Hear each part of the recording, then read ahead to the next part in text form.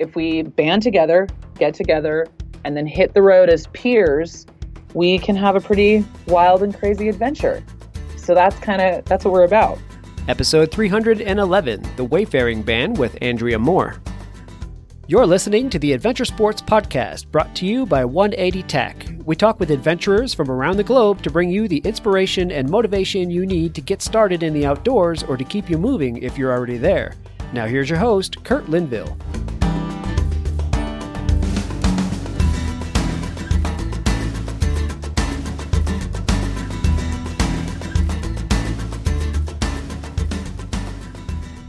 Hi, friends. Thank you again for listening to the Adventure Sports Podcast today. I have a really special show for you today with Andrea Moore. Andrea grew up in Denver, Colorado.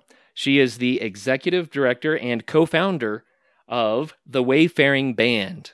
And what's cool about this, it sounds like the band would be like a music group or something. They love music, but it's not a music band. Let me read to you a description that she sent me, which is awesome. The Wayfaring Band is not a rock and roll band, but a band of travelers. We create road trips and other travel and leadership opportunities serving adults who experience cognitive and developmental disabilities, as well as neurotypical leadership fellows. Over the course of a week on the road with the band, we focus on enhancing the social skills of all of our participants while developing practical skills for navigating difference. Our mission is to foster inclusion, interdependence, and genuine connection between diverse communities by crafting original, transformative adventures for a neurodiverse band of travelers. Our dream is to model our vision of inclusivity everywhere we travel, fundamentally altering the way that people experience difference. Wow. Andrea, that's well said. A lot of big words in there. We're going to have you unpack that a little bit. Absolutely. All right. So as you said, we're not a rock and roll or a musical band. And that's the biggest thing that we try to impart at the very beginning. We know that our name makes it sound like we are a music band. And we do that a little bit by design. Wayfaring means to travel, and typically by foot. Now, we don't always walk. In fact, we very rarely travel by walking.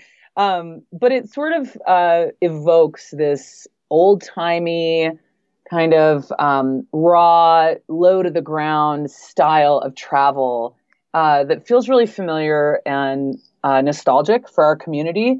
And we really love that, like Route 66, road stop attractions, gas station coffee, kind of that edgier, grittier style of travel is something that we're really in love with and passionate about.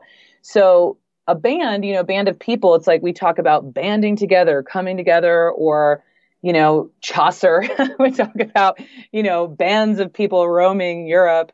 But it's this idea of being interdependent. And that's the simplest version. It's like, it takes a village.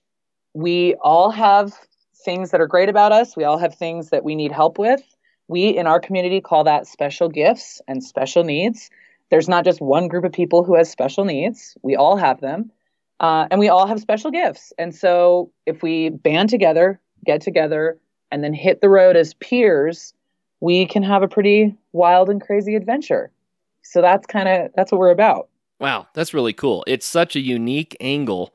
And I believe in everything you just said makes so much sense. I mean, you take any group of people, you shove them together in one vehicle, and you send them out to essentially live together for a week or so. People get really friendly. They find out each other's weak points, strong points. They learn how to accommodate each other and encourage each other. And it's because they're kind of forced into a very real situation that, frankly, people tend to avoid in everyday life, right? Yeah, and I also think it's that immersion that you're describing that makes everything practical, urgent, immediate.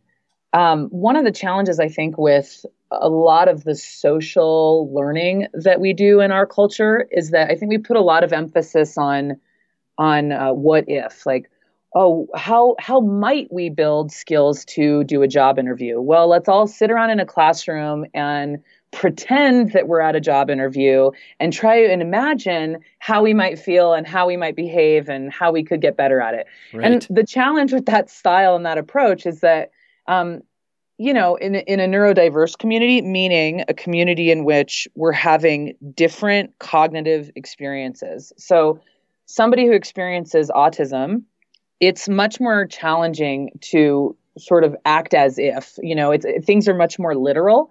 And so it's easier to be like, just go on a job interview.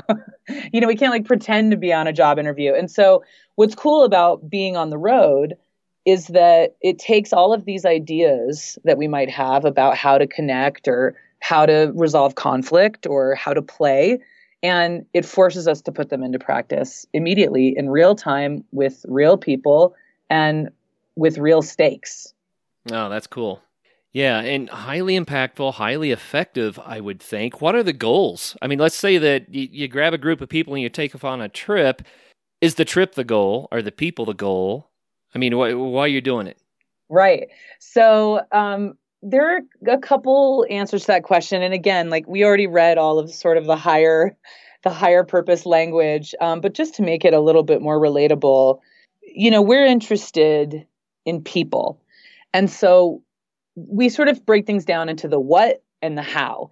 And I think a lot of people hear about the Wayfaring Band and, what we're doing on the road and who we're working with, and they sort of gloss over it and assume that we make vacations and that we offer vacations for people who experience these disabilities. And that's not how we think of it internally. Internally, we think of it that we build community and we foster these connections. So we help people genuinely connect with other human beings. That's what we do. We work with people and we're interested in interpersonal communication and connection. So that's our what. Our how, the vehicle for how we accomplish that is travel. So we go on these trips and, and we try and like build in these levels of adventure and kind of intrigue and, just wild escapades to some degree.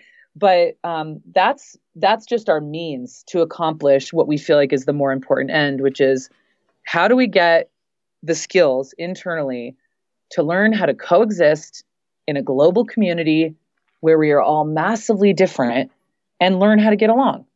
And so one thing that I should make clear is that the Wayfaring Band actually works with several populations. So the primary population that we serve is adults who experience cognitive and developmental disabilities. So this could be, and we say adults, most of our travelers are young adults, like in their 20s or early 30s, but we do have some older travelers as well, up into their 50s and 60s.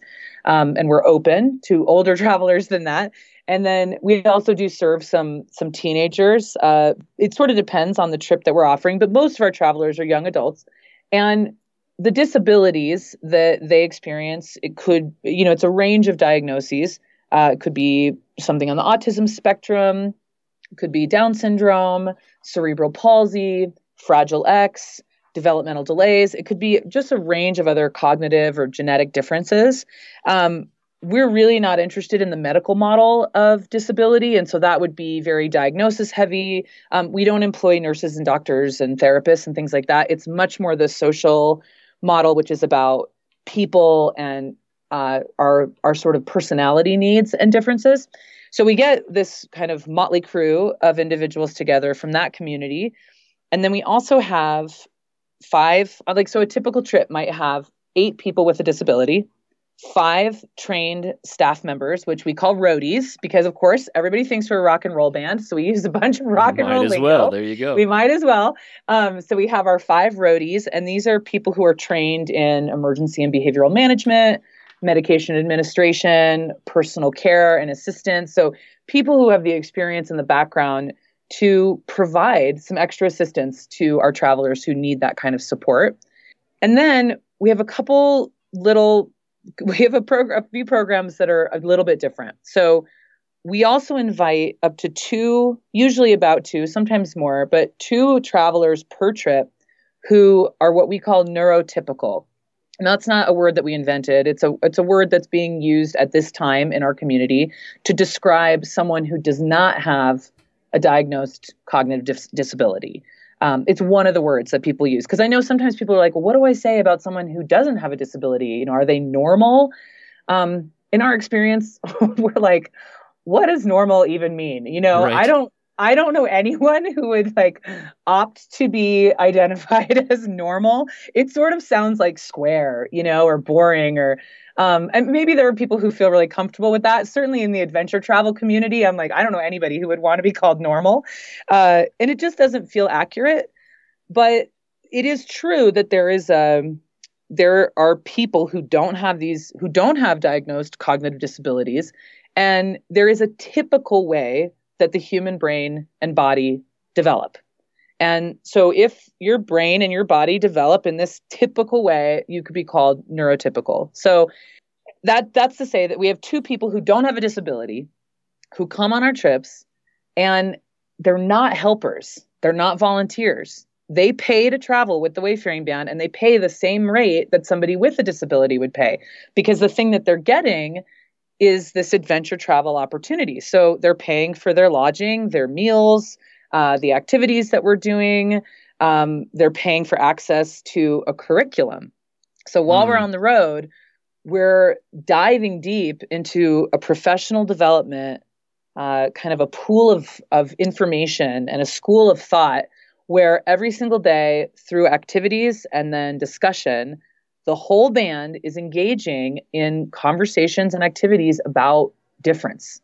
What makes us different? How else are we different? The disability is not the only way in which we're different, right? We have religious differences, gender differences, orientation differences, political differences. So there are all of these ways in which we're different, and the skills to bridge those gaps apply across, no matter how we're different. And so that's kind of the content we're getting into, using disability as one example of difference, but to open up a door to explore difference as it relates to all of these other social issues.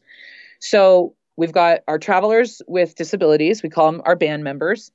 We have our leadership fellows, who are the neurotypical travelers who don't have a disability, who come to do this curriculum. And then we have our roadies. And then finally, our 16th person in the band is an artist in residence. And the artist is the only person in the band who gets to come on full scholarship. And it's because they have to do something in exchange. So they come for free and they get to do our adventure. But in exchange, they have to create an ode to our adventure in whatever medium they work in. So they do the whole trip, they participate in the curriculum alongside all the other members of the band. And then after they go home and the trip is over, they have 90 days to reflect on their experience and then come up with something magical and creative to reflect on that. So we've had songs written about us. We've had, sketchbooks filled with portraits of members of the band. We've had a web application. We've had journalists write articles about us. We had somebody recently build a terrarium where all of the members of the band are represented by animals who are all coexisting. And it's really wild stuff, but there are no rules. That's up to the artists. And so it's just one more way that we invite people to participate in our community and then reflect back about their experience. Wow. There's a lot. I know. I just hit you with a lot of different pieces. That's a lot. So to help us to understand what the experience is, give us a brief summary. We can dive into some stories and stuff. I'm sure there are tons of them, but just a brief description of a typical trip. What are you riding in? Where are you going? Absolutely. So we really try and offer a diverse variety of trips to appeal to diverse tastes, right? Because we're all different. Certainly our culture, as I said earlier, we emphasize a kind of an old school style of travel. We're not really doing more touristy things. We like to think of ourselves more as like local. We're interested in local color and flavor and flair, more so than the traditional tourist style. So we tend to gravitate more towards things that are a little bit off the beaten path, but we travel by all means. So we have we've traveled by plane, train, automobile. We've been on boats.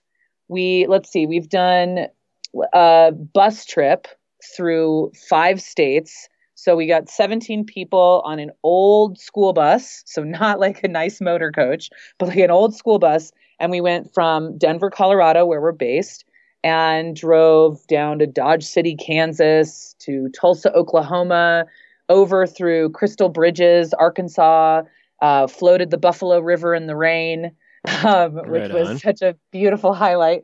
And then the flooding continued by the time we were up to Table Rock State Park in Missouri, and and then made it up to Kansas City before coming back across Kansas. And so that was an epic road trip, a lot of Route 66, a lot of outdoor activities, Abilene, Kansas, and going to the Eisenhower Museum. And at the same time, we went to the Sand Creek Massacre site.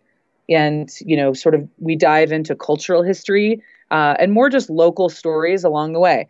We have been to New England, right? So we fly to Boston, did a couple days in the city, went out to Cape Cod, did some, pottery and activities in Falmouth, Cape Cod. And then we took the ferry over to Martha's Vineyard, where we did World War II biplane rides over Chappaquiddick, doing like loop-de-loops and barrel rolls and, Wow. Really, really cool stuff with like that. And then we headed over to Vermont near Killington, spent a couple days in the high country in the fall, and really got that deep New England experience, and, went apple picking. So we try and create and really craft trips that are very place-based, really authentic, and where we have opportunities to connect with people in the local community. And then at least once a year, we got to get out of here and leave the country. Wow. So we do one international trip a year. So we've been surfing in Mexico. We did a week-long trip on a 78-foot sailboat in the Bahamas, and we were snorkeling every single day, and we all slept on the deck under the stars. And then just this past summer, we went to London and the Scottish Highlands, all the way up to the Isle of Skye, to the very, very tip top of the Isle of Skye, and had a pretty magical ferry full adventure in the British Isles. So we try and, sometimes we'll do, a weekend close to home, but the main thing that we offer are these bigger week-long adventures by bus or by train or by flight. Wow. That's a lot. So how many trips a year do you do? We actually just turned 5. We just had our 5th birthday. So our first trip was in October of 2012, but we started the company in September. And in that time, we just this past weekend got back from our 30th trip. So typically we do, in the early years, we weren't doing quite as many, but now we're doing about 7 big adventures per year. There are certainly companies who are on the road more frequently than we are. I think our particular brand is that each of our trips is so curated, really. We really try and come up with these itineraries that are very thoughtful and original.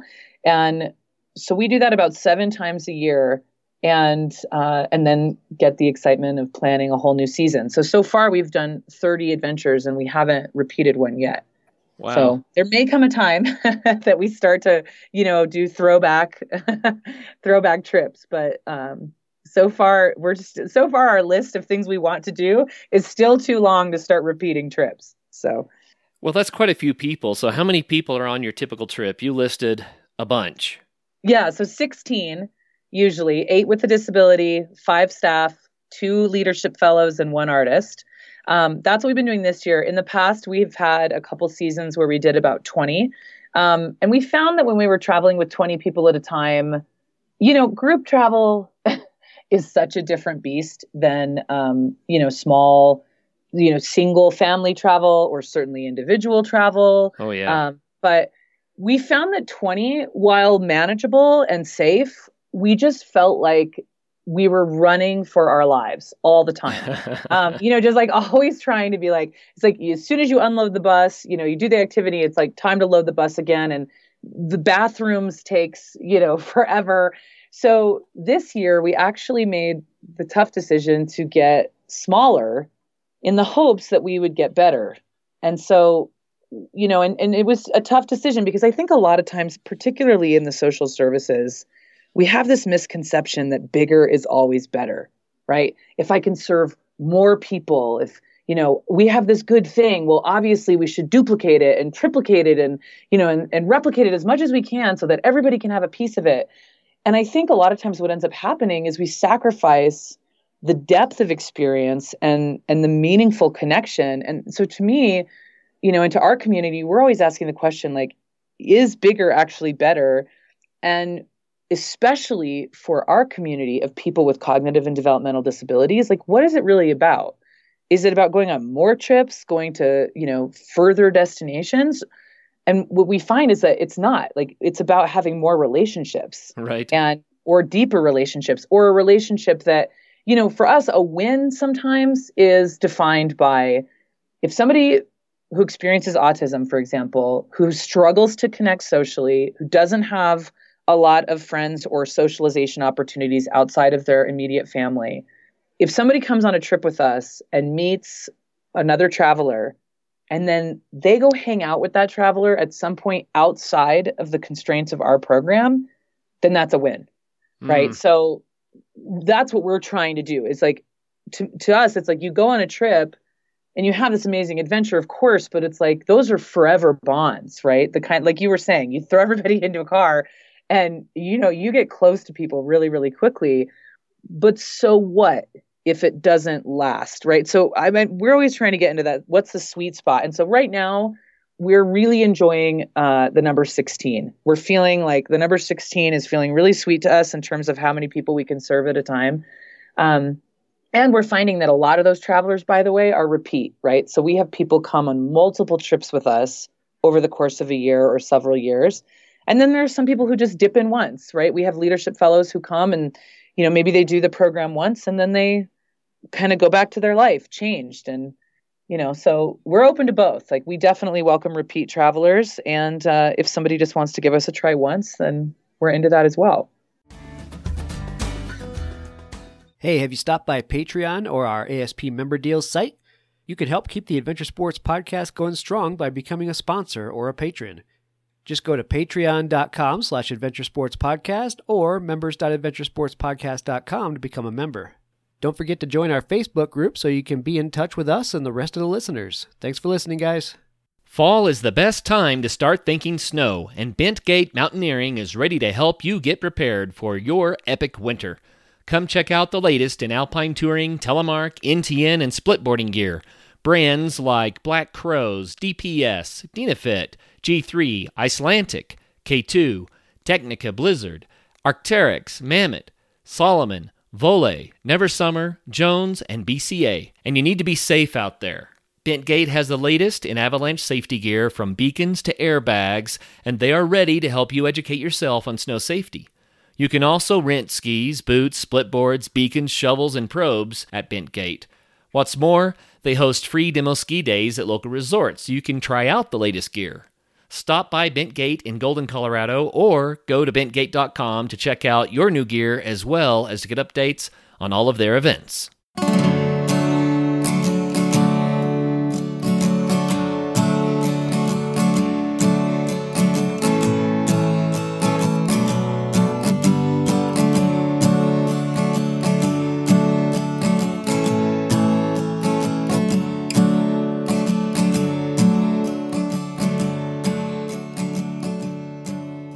Well, we originally heard about the Wayfaring Band from Scott Pierce.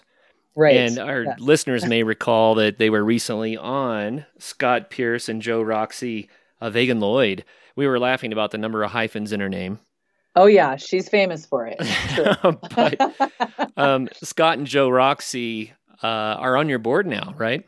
They are. And, every nonprofit should be so lucky as to have two fabulous Australian board members who are also world travelers. It's funny because in many ways, we are a nonprofit. The Wayfaring Band is a registered 501c3 nonprofit. And so, to some degree, we operate like any other nonprofit. We fundraise. We have a board of directors who technically is responsible for the leadership of our organization. As executive director, even though, of course, I co-founded the company, now I serve at their pleasure now that we're a nonprofit, right? So, but in many ways, we're also really different. And one of the ways in which I feel like we're different is that we value, for the Wayfaring Band, of course, we looked for people to be on our board who were, seasoned in the disability community, who had partners there, who were parents of people with disabilities, people who experience disabilities themselves. So we have a board member who experiences Down syndrome, another who experiences autism. We try and pull from diverse communities, but for us, because we do adventure travel, it was critical that we had people who have that experience. And Scott and Joe, you've talked to them, yeah. so but like, it was exciting, and it came about, of course, because originally we had asked Scott, after meeting him, we had asked him to join as our artist in residence on the New Mexico Balloon Fiesta tour. So Scott joined us in the context of an artist first, and we did a bus trip down to Albuquerque, New Mexico. And that was during a time when I think we did have 20 people in the band. And we went to the New Mexico Balloon Fiesta, and we got up twice in a row for dawn patrol, which was like a 3 a.m. wake up because you need to be out in the field, way before sunrise. Wow. But one day we just watched the launch, and then the next day we actually flew ourselves, which was an incredible experience. It was the first time I'd ever been in a hot air balloon as well. So, but Scott joined us for that trip as the artist. And then later, Scott and Joe Roxy hosted us when we did our Mexican Surfari trip, where they actually taught, we went down with a couple band members to Sayulita, Mexico, where they were living, and learned to surf with Scott and Joe as our trusty guides. So after that, their passion was so evident. I don't know, I'm always, I'm of the social services school of thought that we follow the people. So, there's From Good to Great by Jim Collins is an amazing book that, when I was getting started in this work, was really helpful to me. So Jim Collins wrote a book for the corporate sector called From Good to Great, and then he adapted it for the social sector. And it's called From Good to Great, I think, just for the social sector. But it's it's like, quick read. But one of the things that I read in that book that really impacted me is it was like a lot of people worry about, if you have an organization and your organization is the bus, a lot of people spend a lot of time worrying about where's the bus going, and are we on the right road, and do we need to turn here, and what's the destination? And he said that sometimes in the social sector, it's more helpful to forget about where the bus is going and instead think about who is on the bus, right. Who's riding, who do we have on our team? And if we have all the right people on our team, we actually don't need to worry about where we're going, because we're going to go somewhere needed, important, necessary, meaningful, and relevant to our community. And that really marked me, because I guess that's always been my experience, is that anything worth doing in the world is too big for any one of us to manage alone. But if we band together with like-minded individuals and people with other resources and skills, and we get them all together, then we're going to do something great, And so Scott and Joe Roxy are just, they're an example of, like, when we met, we knew, we were like, I don't care where we go, but we need to be on the same bus. And so that it was more of a gut thing of asking them to join the board, and just making sure that, we want people with that kind of creative thinking and revolutionary thinking for a new generation about friendship, and about friendship across difference, across culture, distance, all of those things. Andrea, I think it might be fun to share a little bit about how all that came around with Scott and Joe Roxy. And the reason is because I've been asserting on the show for years now that when you get plugged into some adventure, that it impacts you in ways you would never expect. And many people that really kind of develop a real passion for an adventure sport of some sort, they end up giving back again to society somehow. And we've seen it over and over and over again with our guests. And I think it's so cool. So Scott and Joe Roxy, go back a few shows and listen, everybody, if you haven't heard it yet. But they were from Australia, came to the United States, decided that they would bike across the U.S. to figure out where they wanted to live, because they were going to stay here. And they ended up being here for 5 years, I guess. But on this bike trip, they stayed in your house. That's right.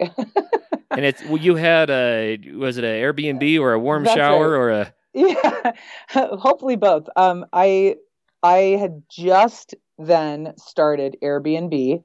By the way, that was in, I think they said 2012, which means it was before the Wayfaring Band even existed. Wow. But they were my second guests I had ever had in my guest room when Airbnb was pretty new. And at that time, the Airbnb culture was a little bit different than it is today. It was very raw. I mean, people thought I was crazy. You know, they're like, "Oh my God, why would you let strangers come into your house?"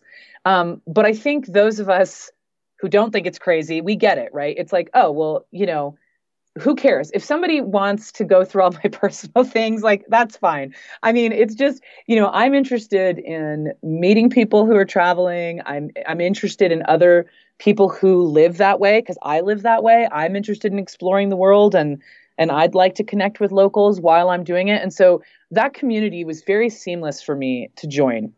And in those days, a lot of the people who were using Airbnb were very like-minded. I mean, we were all global travelers, all really open-hearted and interested in hospitality and community and things like that. And so, again, Scott and Joe Roxy were the second people I'd ever hosted. They came in, they were going to stay, I think, for maybe a few days, and then they just realized that they were wiped out, probably from the Wyoming part of their bike ride Right. and all the wind, I think they mentioned. But so they just decided to take it easy, and I think they stayed a week. And, you know, look, it's not easy to make friends as a grown-up, right? It's not easy to, and not as a kid either, but I think the circumstances that make it easier to build community are school, work, you know, a sports team or some other extracurricular activity. But like once we're a little bit older and more established in our routines, it's hard to just, it's hard, you know, I don't always identify that I have that need. And then to meet somebody else and realize like we didn't think we needed more friends, but it just kind of, we clicked, right? We clicked in terms of our values and our experiences and humor and things like that. But it didn't, you know, we didn't become close friends in a week. I mean, there's a risk there. It's like we had a great time, made good connection, but then they ended up in Los Angeles. It was the next time that I went to LA and I was like, oh gosh, I should hang out with those cool people who stayed at my house.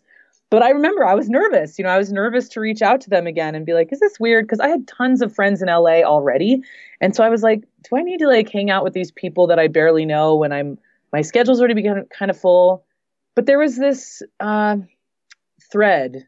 And I think it's kind of what you're talking about like when you have a sense that there's something more important, maybe, I don't know if it's, you know, destiny or a purpose or something, but there was this sense of, I need to pull this thread. And I reached out to them and they also took the risk and they were like, yeah, let's have dinner.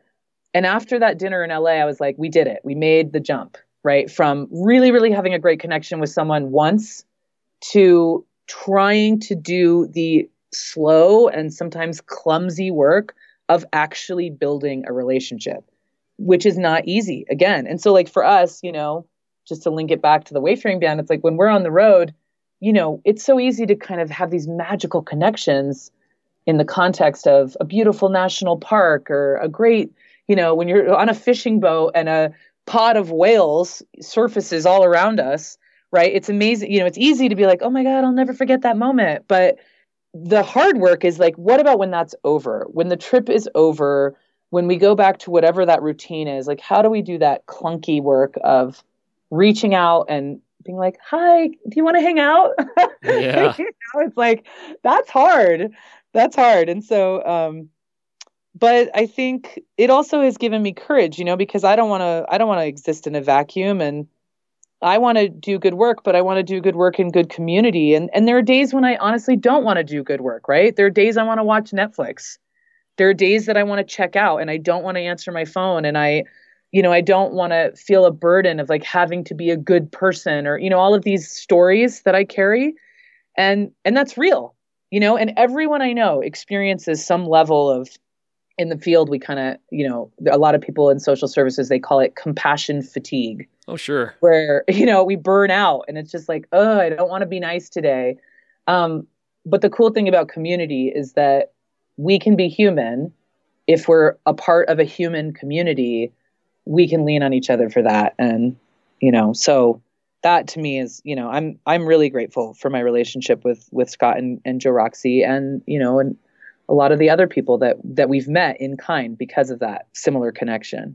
It is so cool. You know, we talk a lot on the Adventure Sports podcast about community. And the reason that we do that is because like you just said, it's hard, especially as grown-ups, to make those friendships. But when you have a common interest and people come together to do it, and then they meet each other, and then it's a repeat again because they do it again some other time, and it builds that community. And I think it's so cool that the community that you're building is around this wayfaring band. It's around taking these trips. And I just can't imagine all the amazing, wonderful people that you've connected with and continue to connect with because you're stepping out to do this. Really cool. It's such a novel idea. I've never heard of anything like this before. I appreciate that. When the four of us who came up with the idea, it was funny. We all met at this amazing camp called Adams Camp, which is based in Colorado originally, although now they have locations in other places around the country and around the globe. But, the model for them was, working with kids and families who have cognitive and developmental disabilities and providing therapy and social and recreational opportunities for these folks. And so and then the kids got older and they had an adventure camp. And so the four of us who founded the Wayfaring Band, we all met working as counselors at this camp. And one of the things that we kept hearing from the community, was like the parents in particular was, my kid is getting older. My kid is getting older. Like, what's after camp? What happens next? And in the disability world, there is a huge cliff when a person who has a diagnosed disability turns 21, they finish what's called transition, which is from 18 to 21. So it's sort of like a post-high school, the rest of your life period. Wow. Where you're still on receiving state services. And then at 21, you transition to adult services, but everything changes. Your case manager changes, the funding streams change, the waivers that manage your funding and your opportunities change. And the parents that have spent all this time learning the drill have to learn a completely new game. And so what we find is that, 21 to like 24, a lot of these folks who are spending time now, they're out of school, they no longer have that structure and that social structure, and they're spending time more and more kind of in the basement, right? Or like watching the same videos over and over again, or just hanging out with family. And all of a sudden it's this panic of like, oh God, what is the rest of my kid's life going to look like?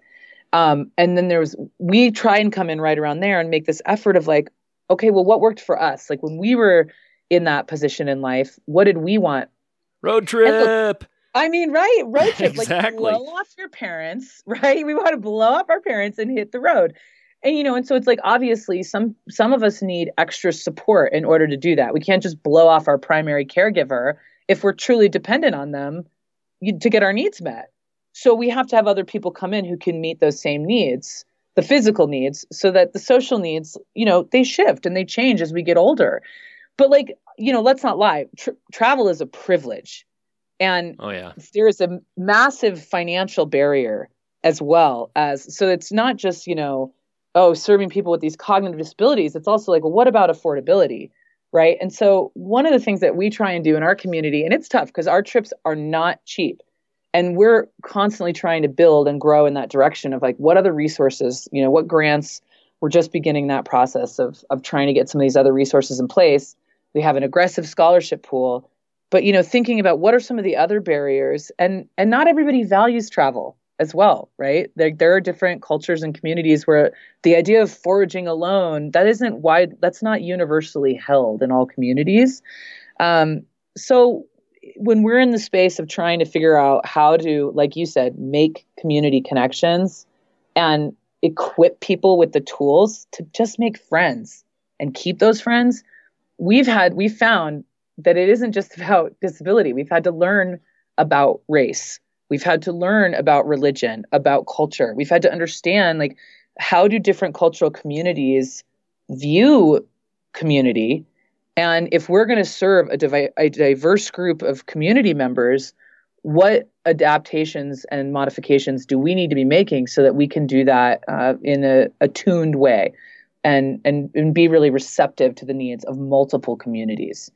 And we're still learning about that. 100%, that is something that we feel we're constantly in a learning space around trying to figure out how to serve people across multiple platforms. Very cool. Andrea, I have to kind of highlight the vibe I'm getting out of this because it's meaningful to me anyway. The Adventure Sports Podcast, sometimes we're talking about a specific type of sport, whether it's rock climbing or motorcycling or whatever. And sometimes we're talking about adventure travel, right? And that means you're going to places in a unique way and having a life experience. But you guys are doing the adventure travel, but more than that, most of what we talk about on our show is about how the outward adventure impacts the inward person. Mm. But what you're saying is you guys are actually conducting the inward adventure. That's a great way to put it. You see what I'm saying? You have the outward adventure with the travel, but you're really, the adventure that you're on is on what's going on the inside with a very diverse population of people. And Kurt, in the same way that, like, let's say you're talking about rock climbing and there's all these things to learn. It's like, oh, how do you belay? And what are the appropriate ways to tie in? And, how can I stay safe and have this risk and still feel like it was a positive adventure? That's exactly our business in the social sphere. So to us, it's like, how do I come to connect with somebody who may have a totally different background than I do, who may think so differently than I do, who has different needs, an adult who may need support with toileting and showering and personal care, or somebody who's, I have questions about their gender identity or their racial identity or, all of these ways in which difference is expressed. And instead of, there are times when it's fulfilling and wonderful and amazing to sort of retreat into our tribes and be like, man, I like this and so do you. And we have that in common and it feels good. And let's hang out in that space for a while. But the adventure of stepping out of that space and taking that risk to extend across that gap of difference and learn how to not panic, how to not immediately greet difference with fear and suspicion, but instead with curiosity and a sense of excitement. To us, that's exactly what the Wayfaring Band is hoping to achieve. I think, our vision statement, and we read this at the very beginning, but it might have more context now, right? But our dream is to model this vision that we have for inclusivity, right? Like, this is what the world can look like. We're all different. We're all weird. We're all, a band of carnies and we're all flying our different freak flags in a way. But together, we can do these things together and we can band together. And so by modeling that vision out in the world, in public, not in a classroom where it's for pretend, right? And it's like, what would happen if? No, we're in the world. We're out in public. And by modeling that to the general public, our hope is that we can fundamentally alter the way that people experience difference. Right. We hope that people will experience the Wayfaring Band out in the community and be like, you know what? I don't need to usher my children away when I see someone with Down syndrome because I think that person needs more space. I don't need to create distance, thinking I'm being polite, but really isolating that individual from community. Hey, if you haven't checked out our Facebook group yet, why not come and join us? People are on there having good conversation about things they've done all summer and things they're still looking to do. There's some good tips and tricks for people wanting to get into bike packing, so we want to see you there. So click on Facebook and come join us.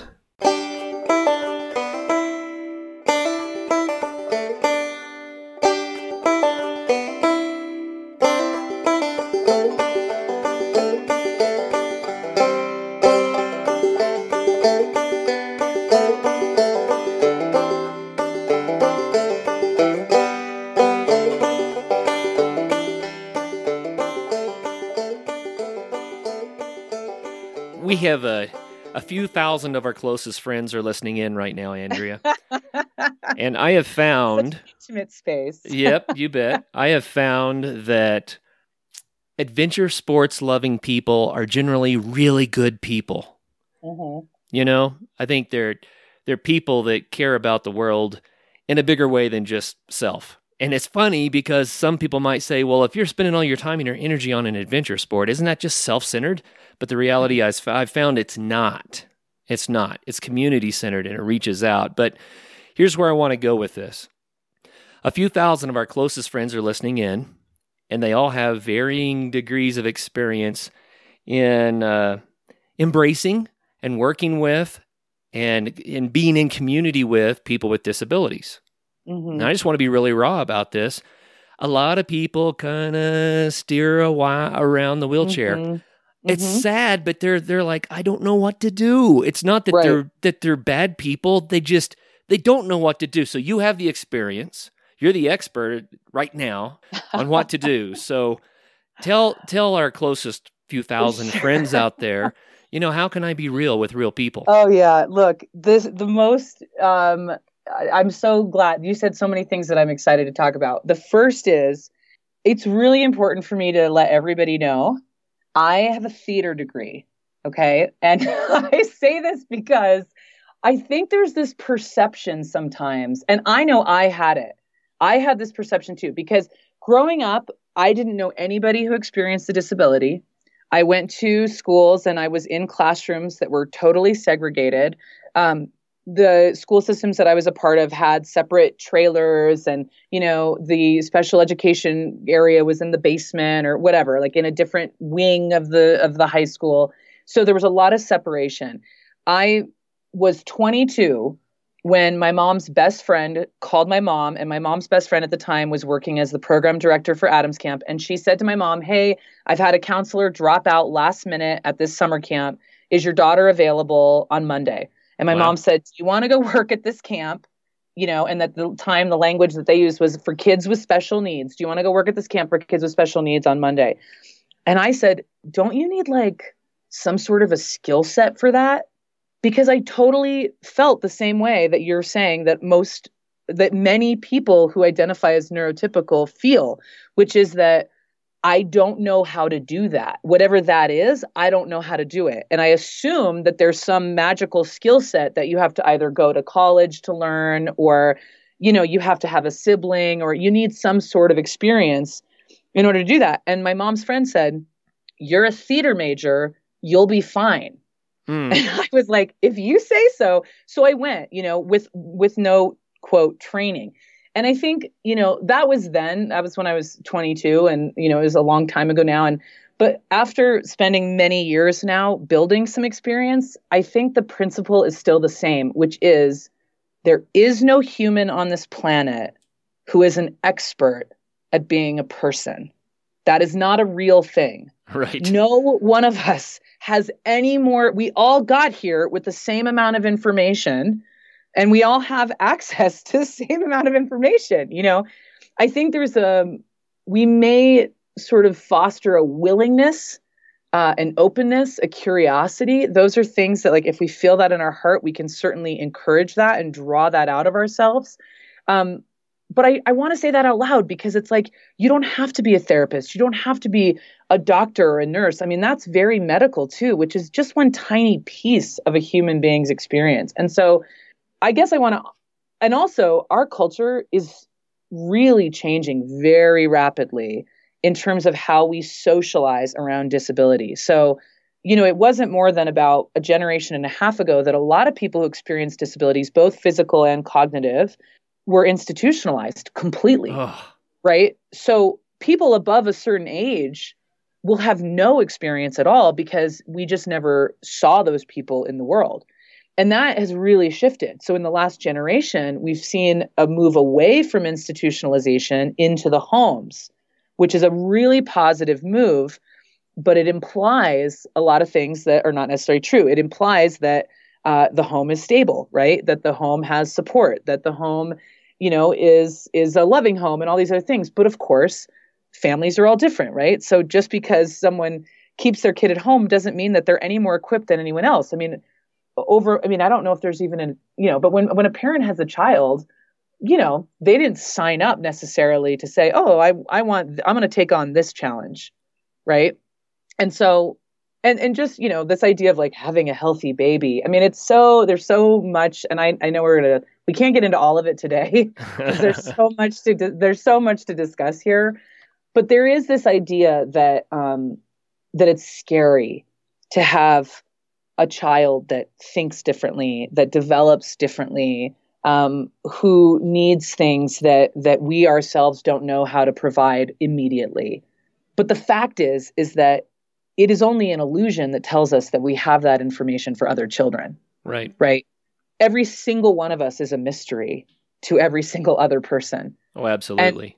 And in fact, like the tools are the same. And so just on very brass tacks, like practical level, some best practices that we use. So we kind of have like a 6-part process for connecting with people. All right. So we sort of offer this, and this is about anyone, right? Any human being. If you want to connect with a human being, it's pretty simple. The first thing is you have to choose to reach out. So, and that's a separate number, because sometimes I think people realize they have this idea that it's somebody else's responsibility, or, they don't realize that it's like, we have to make a choice. We have to say, I am going to open my heart, right? That connection starts with intention. So the first thing we have to do is be like, you know what? I'm going to try, whatever that means. And then the second one, this is so hard, Kurt. Okay. This is the most difficult one. Smile and say hi. And it's like, are we dating? Is this dating advice? Let's see. It's smile. Not any different. It's smile and say hello. And first I am make the choice. It starts with intention. I'm going to choose to reach out. I'm going to smile and say hi. You're going to, or you can nod or wave, right? Because not everybody communicates verbally. Right. Right. Not everybody, not everybody sees, right? Not everybody uses eyes and like with vision and things like that. So just sort of this idea of like, oh, like, well, how do I do it if somebody, is deaf, and I know that they're deaf and they're signing and I want to say hi, I want to connect, but I don't know sign language. Okay. I mean, wave, don't overcomplicate it. Yeah. Grab a sheet of paper. Right? That's right. People read. Right. So the next step is ask some questions, and remember to listen to the answers. We're still dating. I can tell. This is how it works. This is speed dating. It is. It's just like, if you want to get to know another human being, and it's okay. Like, to some degree, I think people are so afraid of like, but I can't ask somebody like why they're in a wheelchair. Okay. Like, there are a lot of things about that person that have nothing to do with being in a wheelchair. Like, ask them how they feel about the weather. Ask them what they think about the football game the night before. Ask them, where they got their shirt. You know what I mean? There are a lot of things that you may be curious about the wheelchair, but in fact, it might be none of your business, right?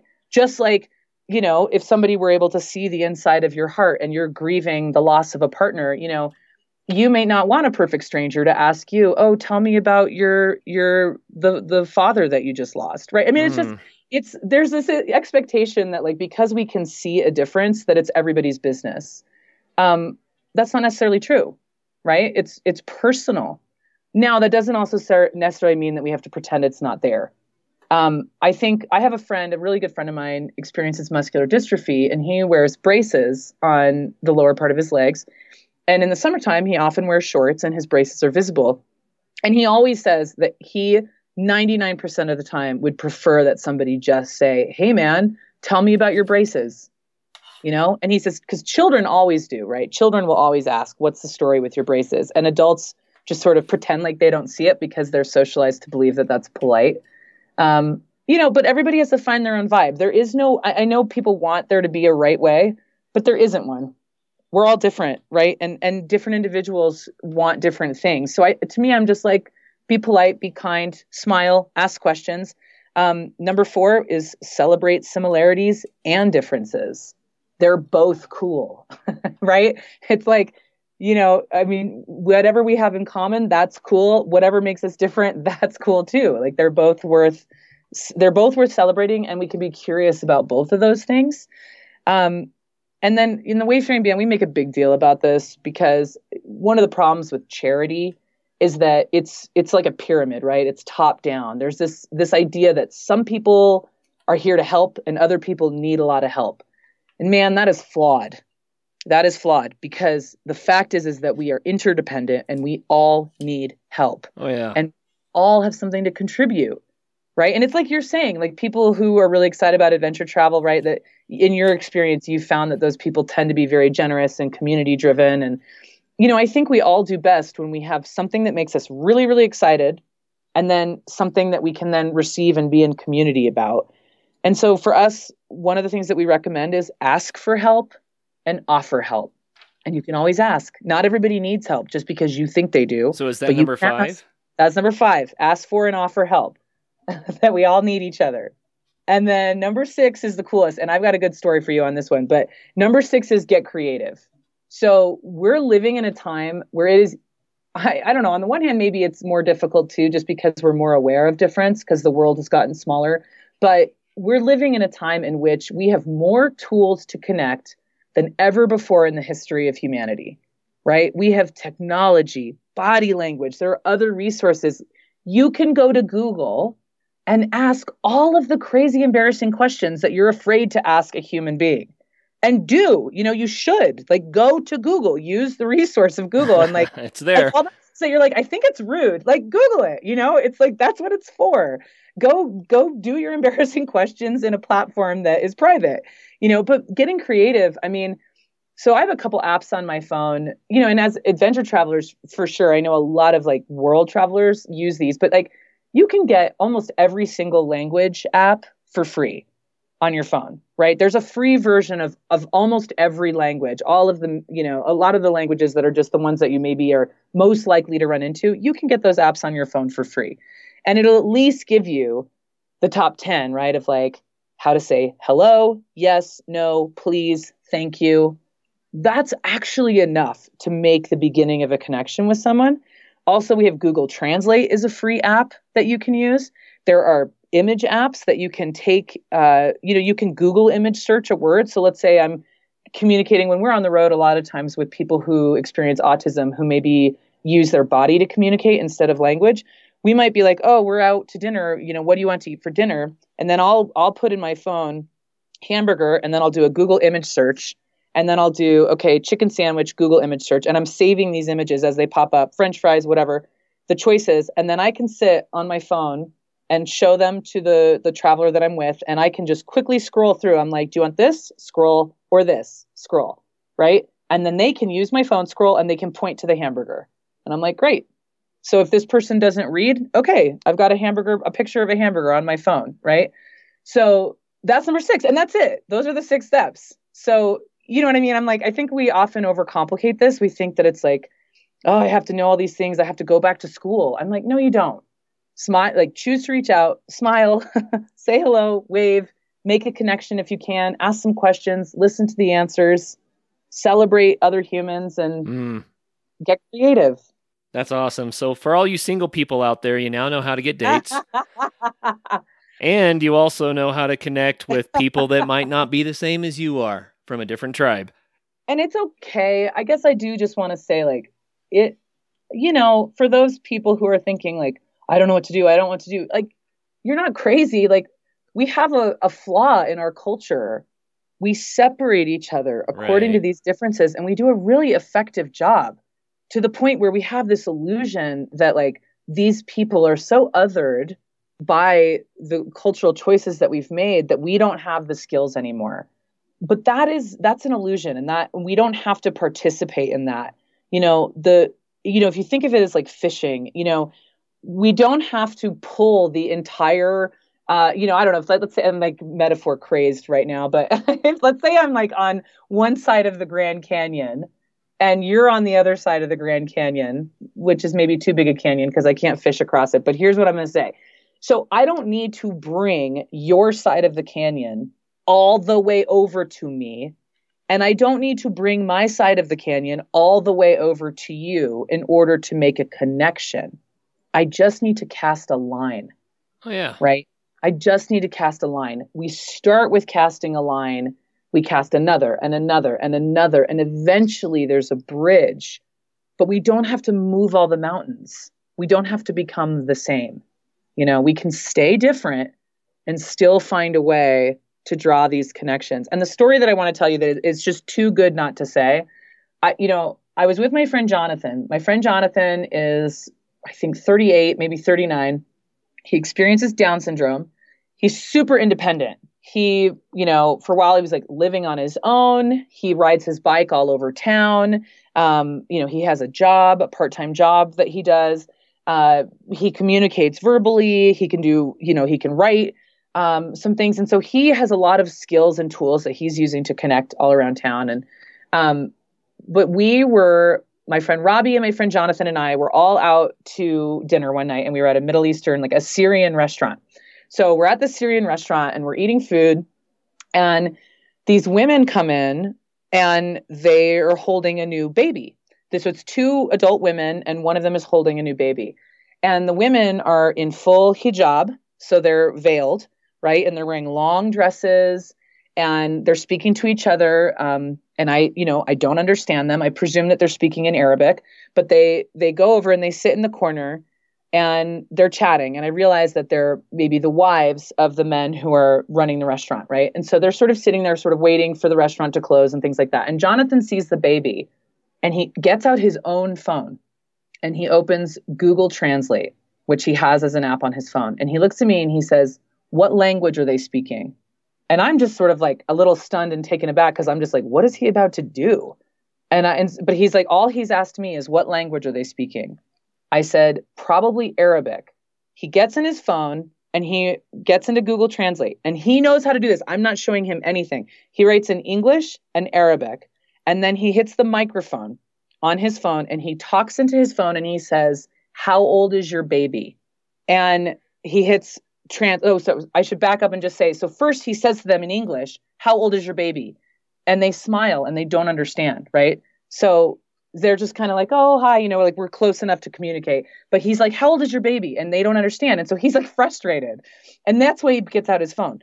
So then he says, "What are they speaking?" I say Arabic. He plugs it in. He hits the microphone. He says, "How old is your baby?" And he hits go. And his phone in Arabic says, "How old is your baby?" And these two women, I mean, they lit up laughing. I mean, they were like, they just like, their whole faces opened up. They're laughing hysterically. They're taken aback. They're just like looking at each other, looking at him. Their husbands are like, "What's happening?" They call them over. The husbands come over. They're laughing. They tell their husbands, how old the baby is. And then the husbands speak English. And so the men start saying, "Oh, so-and-so." And so Jonathan has a complete conversation with these two couples. Robbie and I are just sitting there watching. Robbie's neurotypical as well. And he and I are just like kind of like on the outside of this. Basically, like I was getting my life, right? Because I was getting a full-blown education. Like I thought that I was good at this. And Jonathan like handed it to me. And I think what I learned from it, so he had a whole conversation with them using his phone. And what I learned from it is like, I mean, our minds were blown on so many levels because I also know that the thing about Down syndrome is because it's a visible difference. One of the things that Jonathan faces is that people don't give him a chance. Oh, yeah. Because they make the assumption that he can't do something or he doesn't know. And it almost like worked, what was kind of so special about the whole thing is like, he didn't care that might have been hard or that this idea of bridging the gap. And especially right now in this time with people who are from Syria and women who are Muslim, who are wearing, who are fully veiled and in hijab. And like, there are so many visible differences between all of us. And he didn't care about any of that. He just wanted to talk about the baby. And that's an example of asking questions, right? And making those connections that has nothing to do with Down syndrome or Muslim Christian divide or feminism, like all of these things that like might have made that situation a little bit rife. It wasn't about any of that. It was about humanity and connection and something as simple as a new mom and a baby and how many months old is your baby?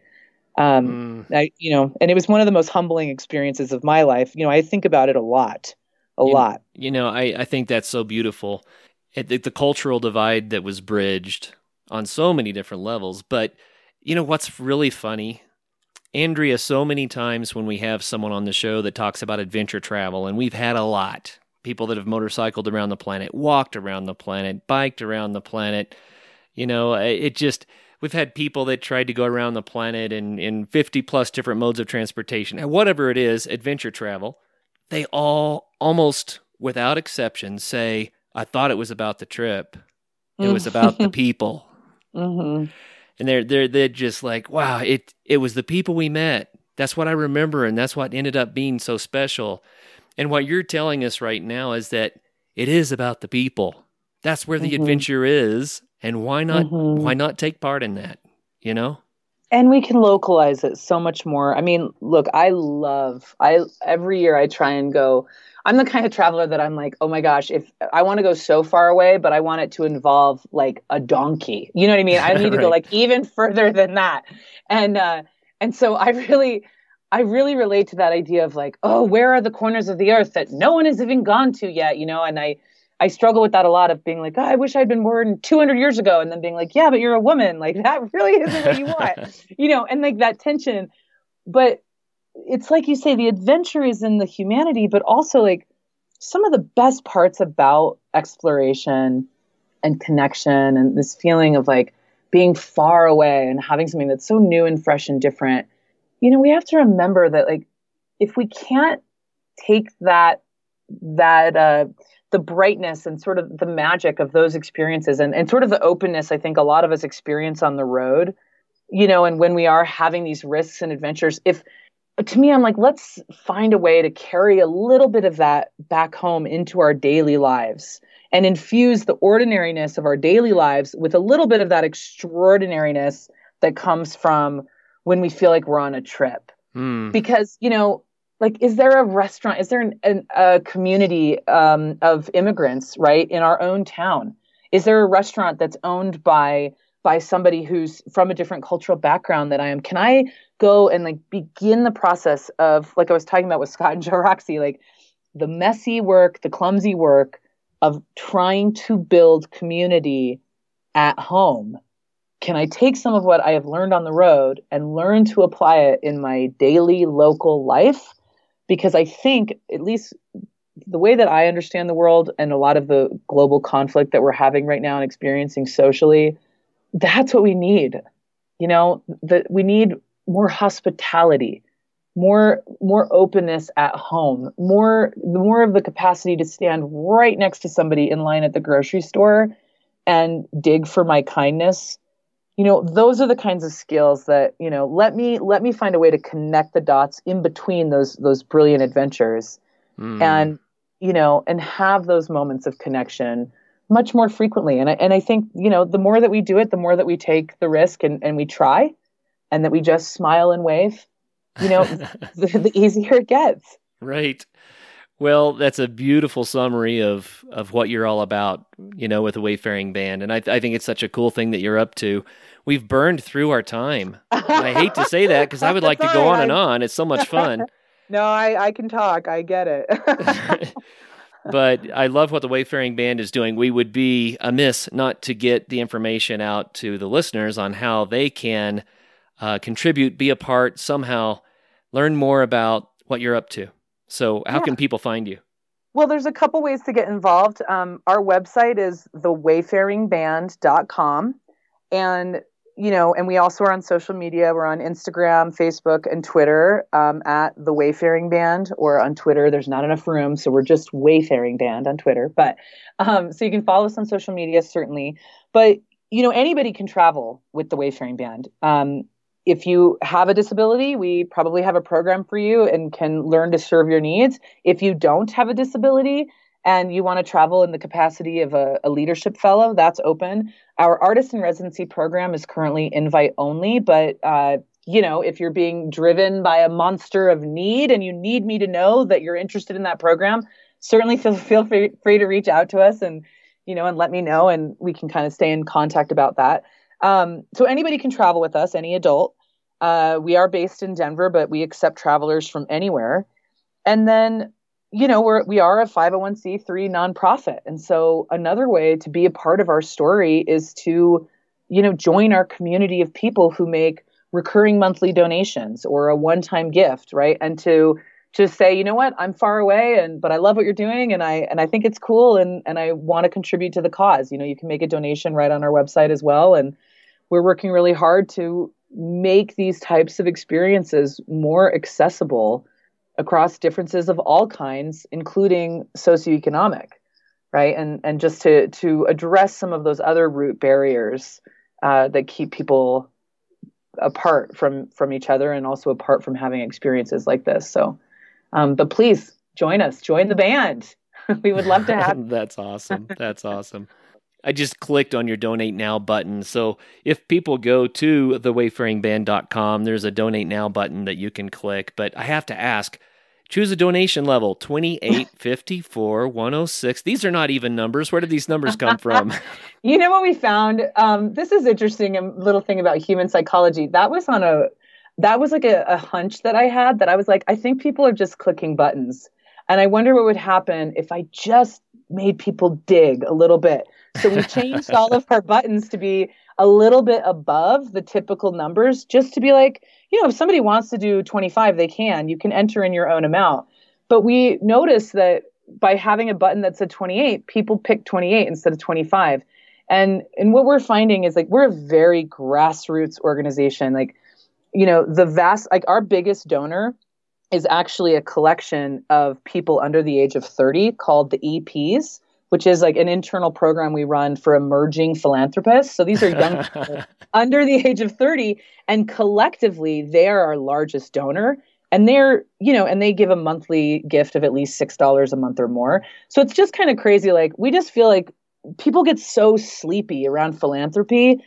And I don't know, it's a new generation. It's a new time. And there's a new, I feel like there's a movement around wanting to do good and have it matter. And we're just trying to like wake people up and shake people up and be like, hey, like, it's not your parents' philanthropy anymore. Like, we've got to engage with the planet in a new way, in a present way that's appropriate for now. Well, I think it worked for me. A little nudge. I had to ask, right? It caught my attention, so I think that's hilarious. You're on to something. I'm like, do people know? Do they see it? Yeah. Well, and I encourage our listeners, if you want to get more information, please reach out to the Wayfaring Band. It's a really cool concept. Very novel concept, and I know that this format makes huge impacts in people's lives. So I really like what it is. Well, thank you so much. We appreciate it. I like the humanity of it. Well, we're trying.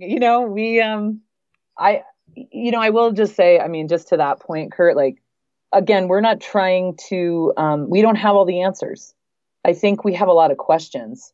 And what maybe makes us different from other people is we're a little bit more comfortable living in that discomfort, right, of not knowing, not having the answers, not trying to put people into neat little boxes. We're a little bit more comfortable with everybody just coming as they are.